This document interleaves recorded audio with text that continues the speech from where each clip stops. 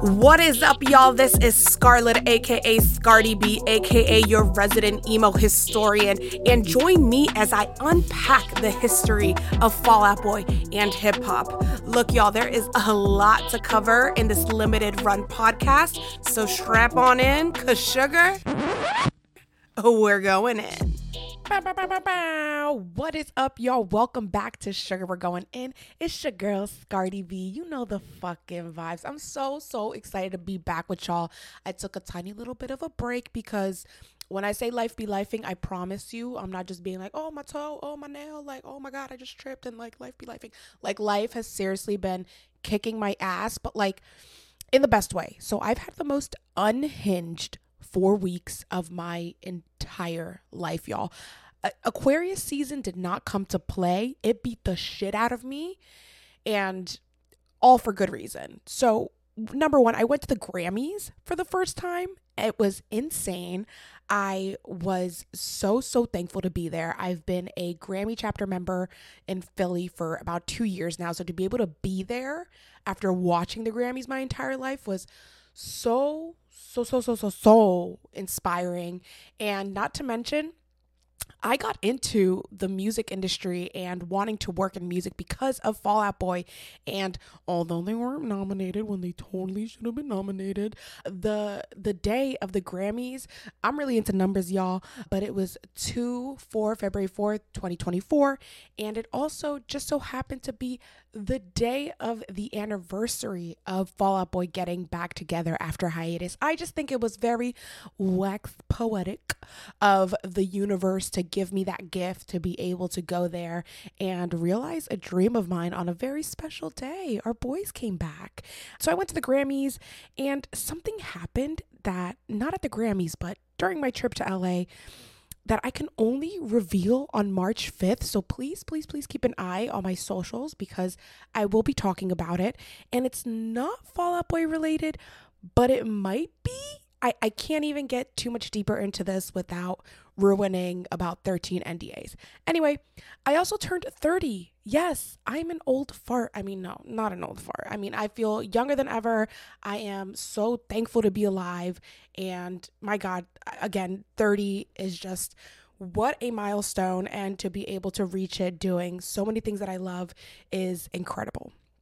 I also quit my job of 9 years, y'all. I've decided to go into full-time entrepreneurship, find what the next gig is for me. And I feel on top of the world because of the experiences, the community, and the connections I've made. And I'm so excited to keep spreading my Scardi B magic somewhere else, whether it's for myself or another company. Fall Out Boy, Fueled by Ramen, y'all hiring? Anyway, so quit my job of 9 years. And when you listen to this, I will be a married woman. So crazy to say, but this episode comes out about 2 days after my wedding, which is absolutely insane. So a lot has happened, but most importantly, Tour Dust is kicking off. My God, this is the biggest news out of everything I just said. And some upcoming shows that I'll be at that I would love to meet y'all at. I've got pins, I've got stickers, I'll trade bracelets, whatever y'all want to do.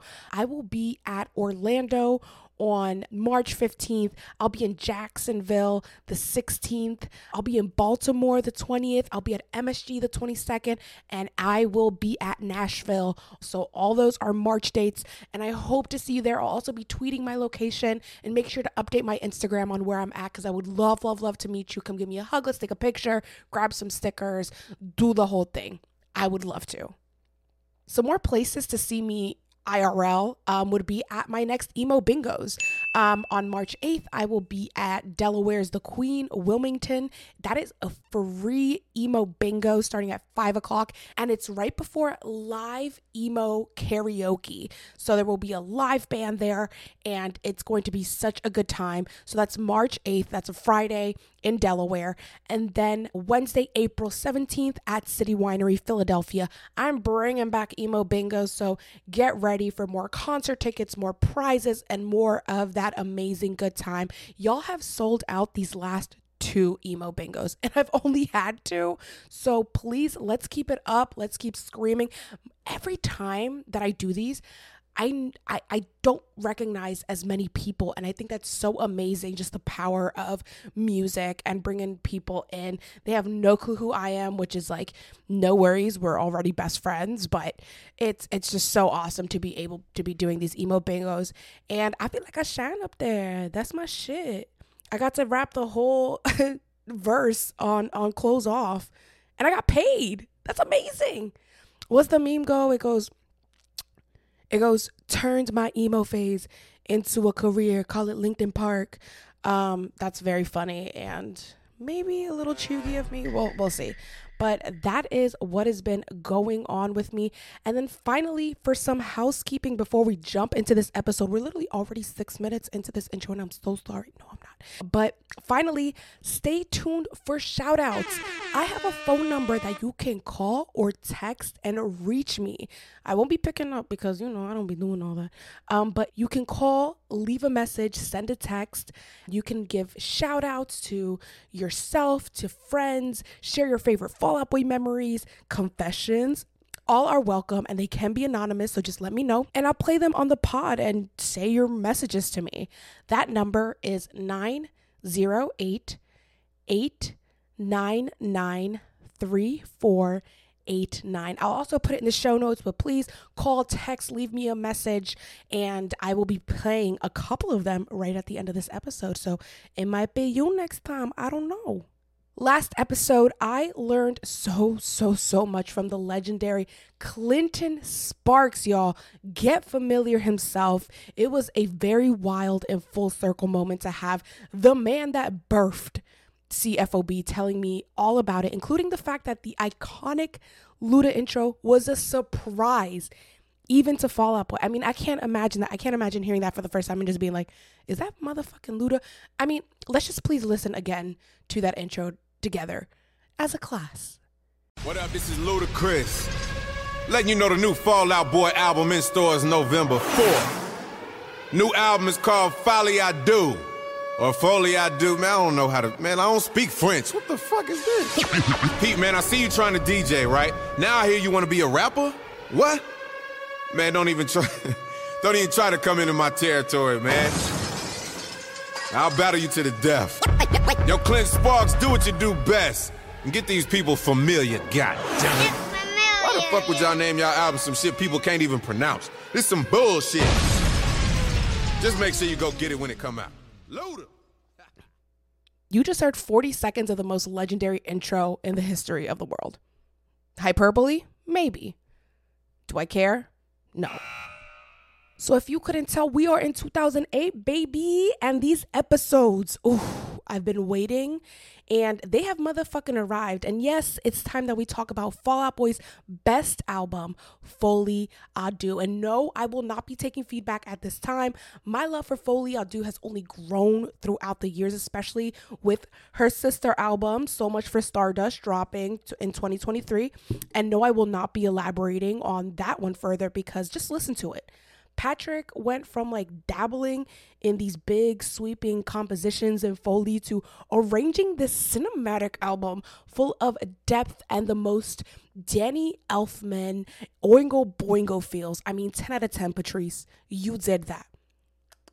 Scrumptious. Amazing. And yes, I did say episodes because as the queen of context, dun, dun, dun, I will be breaking down an overview of influences and what we can look into with Folie for those who haven't heard it. And after that, we'll get into the collaborations on this album that rocked me sideways. While I remember this album changing my life, it had very mixed reviews. While the critics liked it, or, they were at least indifferent, which I say it's actually being indifferent is worse than whatever. While the critics liked it, or at least were indifferent, which sucks, the fan reception was mostly abysmal, to put it lightly. I'm fully shaming the Fall Out Boy community back when Folie, Deux came out because y'all weren't ready for what was presented. Y'all weren't ready to hear about those topics, to hear how it was presented. And I mean, again, abysmal, to put it lightly. There was booing and the lowest record sales so far from their major studio releases. For example, about 150,000 were sold the first week, compared to their last album, Infinity on High, that sold 260,000 copies. And then from Under the Cork Tree, selling 268,000 records the first week. Not to mention the stress and strain and burnout that skyrocketing fame caused. The cracks were starting to show. And although they hated each other, my God, did it make for good music, okay? But I digress on that one. That part is not my story to tell. I can just be a nosy, opinionated Dominican who just simply wasn't there. But a girl can infer. It wasn't until their latest tour in 2023 that they've been playing a lot more of it live, including Pavlov. And thank God, because I think it just was able to create new fond memories of performing this live now that they've really come into full circle maturity. And I feel like a lot of the fans are now at that age that they can really feel and be impacted by a lot of what this album had to give. Over time, listeners and fans alike have come to appreciate the album for its creativity and unique sound, and is nowadays seen as Fall Out Boy's a magnum opus, okay? So Fall Out Boy themselves have seemingly ideally recovered from this initial negative reception from the album, and Folie is now one of the albums that they've showed the most love to, specifically on their most recent tour, with a lot of deep cuts from the album being played. Patrick played whams on the piano, which ended me, and even played them frequently as part of their Magic 8 Ball surprise songs during the set. Let's start at the top. An album's gotta come out, right? Wrong. Shit got pushed back. So set to release in November before the elections, Pete stated that it was just not a cutesy election to use this album towards or around. And he wasn't wrong. So December 10th in Japan and December 16th worldwide in 2008, Folie à Deux came kicking and screaming into a world that simply was not ready for it.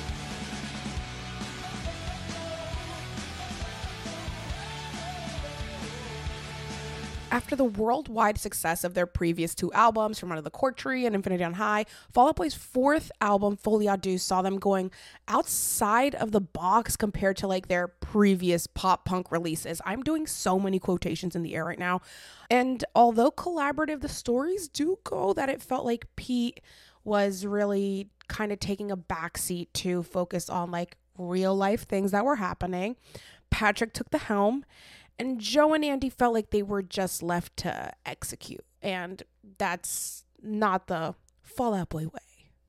Although the band might not have been as intercollaborative, the album does feature many collaborations from artists that the band members look up to, like Pharrell Williams and the Neptunes having production credits on Whams, Blondie, the lead singer Debbie Harry doing some backing vocals on West Coast Smoker, and an ensemble cast that included motherfucking Elvis Costello, Brendan Urie, Alexander DeLeon, William Beckett, Travie McCoy, Gabe Saporta on What a Catch Donnie, aka the saddest song and video in the entire fucking world.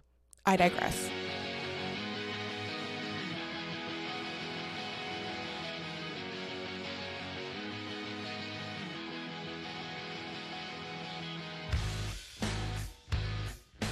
Sonically, the album tends to deviate from the band's, here we go, quote and unquote, punk roots that took them to stardom, and really it was just what made them known, and dives more into what is called arena rock and R&B territory, like the cinematic opener of Disloyal Order, Water Buffaloes, or again the track produced by the Neptunes, Whams, shows a take on Fall Out Boy's music, a flip on it that I feel like we haven't experienced yet.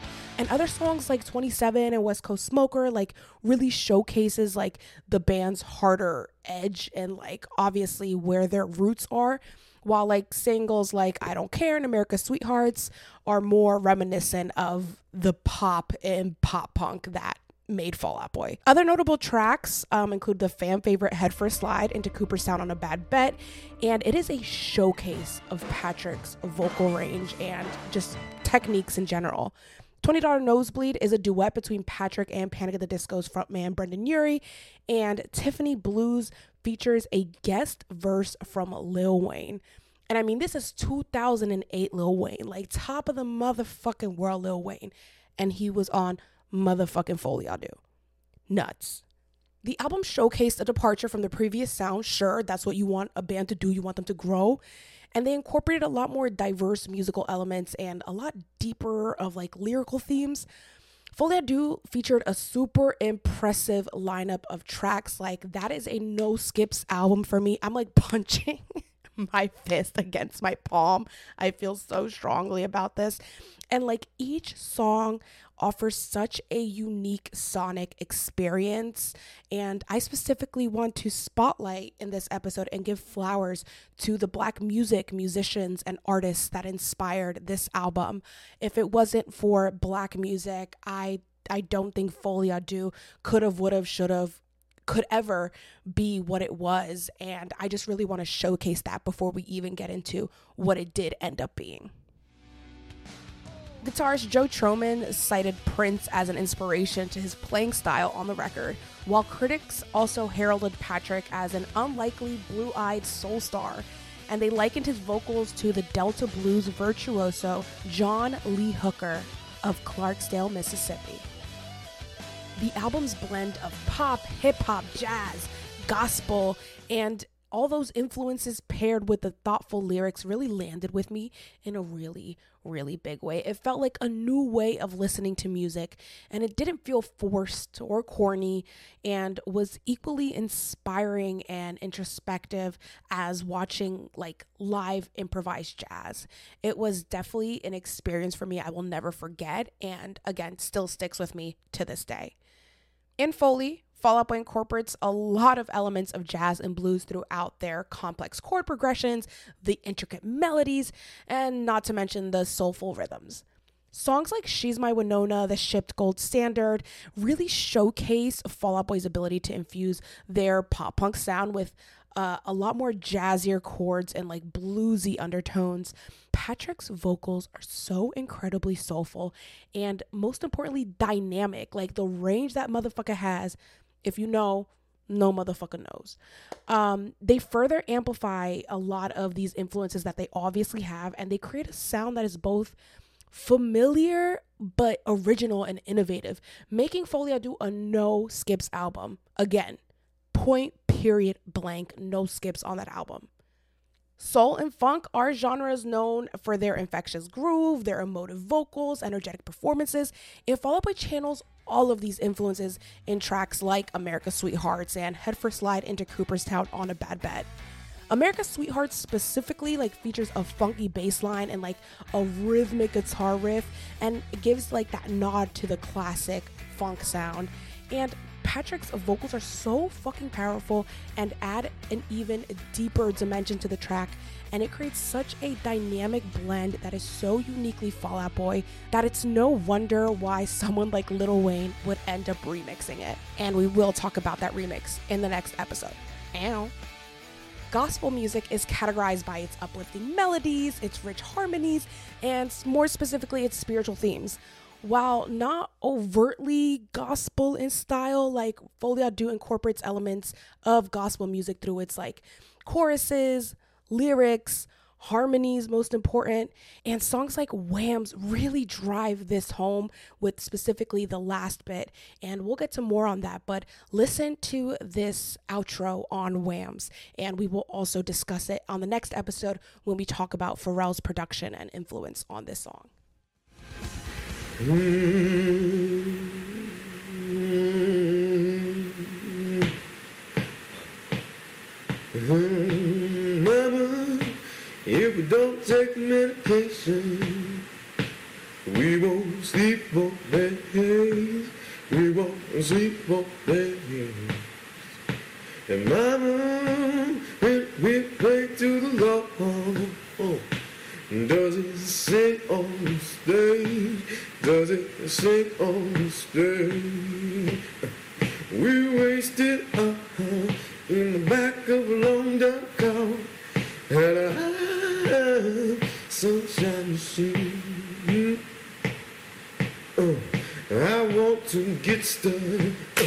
I want to get stuck and be more than in your memory.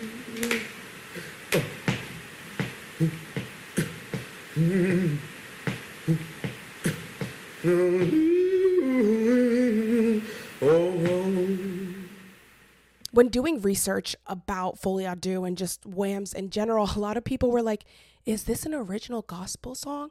Like, is this an old, like, spiritual? And it's like, no, this is Patrick Martin Von Stomp and a song that just kind of like sounds like it was recorded on his MacBook. It sounds like he was hitting the space bar as a percussion, but I think it gives such a unique insight into what lyric delivery does to a song and how quickly apparently a Fall Out Boy song can become a spiritual real quick. Finally, What a Catch Donnie is a prime example of all these influences coming together. It features a choir-backed chorus and it just adds such a beautiful, movie-like majestic quality to a very special song. I mean, Patrick's delivery on that song and Pete's lyrics further underscore like the gospel inspired elements of this track and of this album in totality. This is a song that Pete wrote for Patrick, and I think it hits different. If you weren't crying then, you should be crying now. Patrick has cited a wide range of musical influences that have shaped his approach to music. It is absolutely undeniable. I mean, soul legends like Marvin Gaye, Stevie Wonder, Ray Charles, jazz icons like Miles Davis, John Coltrane. Patrick's musical palette is diverse and eclectic, and we hear this in the development of his voice, his writing, and his compositions from here on out.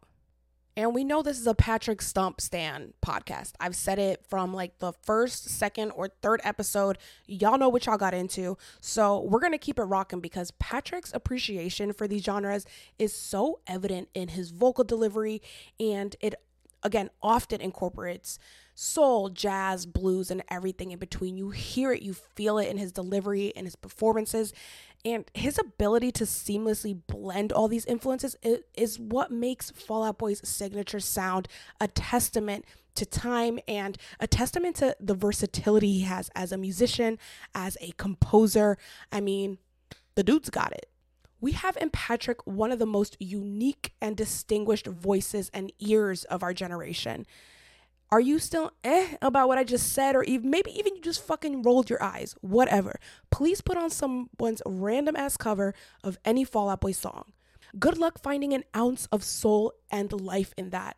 Patrick's ability to be Pete's voice has created something so unique I can only make a whole podcast episode about it. Like right now. Even today, we see how Fall Out Boy has masterfully weaved all these genres into their music, creating such a rich tapestry of sound that is both innovative and motherfucking timeless. Okay, music history lesson, context queening, over. Y'all, we're gonna wrap this up right here. I want y'all to know that this comes out February, so I wanted to say a very happy Black History Month to my brothers, my sisters, the ladies, and the gentle thems celebrating this month now and forever. This podcast is for y'all. This podcast is to celebrate and absolutely put on a pedestal what Black music has contributed to society, to this band, to everything we love about this band and what they've been able to make. So happy Black History Month. I am so honored to be able to be telling these stories and filling y'all in on all this impactful, valuable context and history that we need to be able to enjoy things like Folie à Deux. Well, there you have it. Some history, some context, knowing more about the Black music history that made Folie à Deux come to life. And it is such a beautiful album. Your homework is to listen to it if you are listening to Fall Out Boy for the first time. Get to know my favorite album in the entire world. It changed my life 3 times over. And I said that about From Under the Cork Tree. I said that about Infinity on High. But Folie à Deux came in at such an important time in my life, and I cannot give it enough thanks and praise. And just being able to provide you all with this information and be able to give flowers to the Black musicians that came before us in order to create this is extremely humbling, and I love doing it so much. Whew. All right, well, why don't we get into some shout outs? This is brand new for the show, so please excuse me. There's no good segue, kind of like a mall cop. But here is the first one. Hey, it's Sweet D, and my favorite Fall Out Boy memory has to be seeing them June 21st at Wrigley Field on my 18th birthday. That's so cute. I honestly didn't think I would even be seeing them, but at the last minute, I found free tickets on Facebook. It's so insane to me that I would have missed. Gay is not a synonym for shitty. LOL. I think that it has to be the best day of my life and something I'll never forget. Aw, Sweet D, that was very sweet. I'm so happy you got to see that. And then next we have a voicemail from Eric. Hi, Eric. Hi, this is Eric from Wisconsin. I have two memories of Fall Out Boy that I'd really like to share. The first one is from back in 2005, at the age of 11. I had heard Grand Theft Auto before from a friend, but being the nerdy kid I was, picking up the Nintendo Fusion Tour sampler disc from my local Game Crazy is what really got me into the band. Later that year, I somehow convinced my dad to drop me off at the Milwaukee date of the tour. He absolutely thought it was some Nintendo nerd gamer event, and then not that he was dropping his 11-year-old son off at what would be my first concert. I finally told him about it later this year, and he said, well, you survived. Thanks, Dad. Second memory that comes to mind is the January 2023 show at the Metro. I waited 14 hours in line with no ticket in the snow. This is after driving 5.5-ish hours and sleeping at a truck stop in my car partway through the drive. I ended up meeting 9 of my now best friends in that line, including my now girlfriend. Love you, Sarah. The show itself was incredible. Seeing all the energy and excitement at a small hometown venue is just impossible to beat. Most of that friend group even got matching tattoos to commemorate the show. So the memory of that day is something that'll stay with me forever. Look forward to listening to more of the podcast, and yeah, thanks. Eric, that was so adorable. Now, if you want to be an absolute gem like Eric from Wisconsin or Sweet D, call or text in 908-899-3489. Shout outs, favorite Fall Out Boy memories, confessions, all are welcome, and they can be anonymous. I'll play them back on the pod and say your messages to me out loud on the pod. Also, a reminder, upcoming Fall Out Boy shows I will be at. I'll have stickers, hopefully pins, some bracelets, maybe. Orlando on March 15th, Jacksonville on March 16th, Baltimore on the 20th, MSG on the 22nd, and Nashville.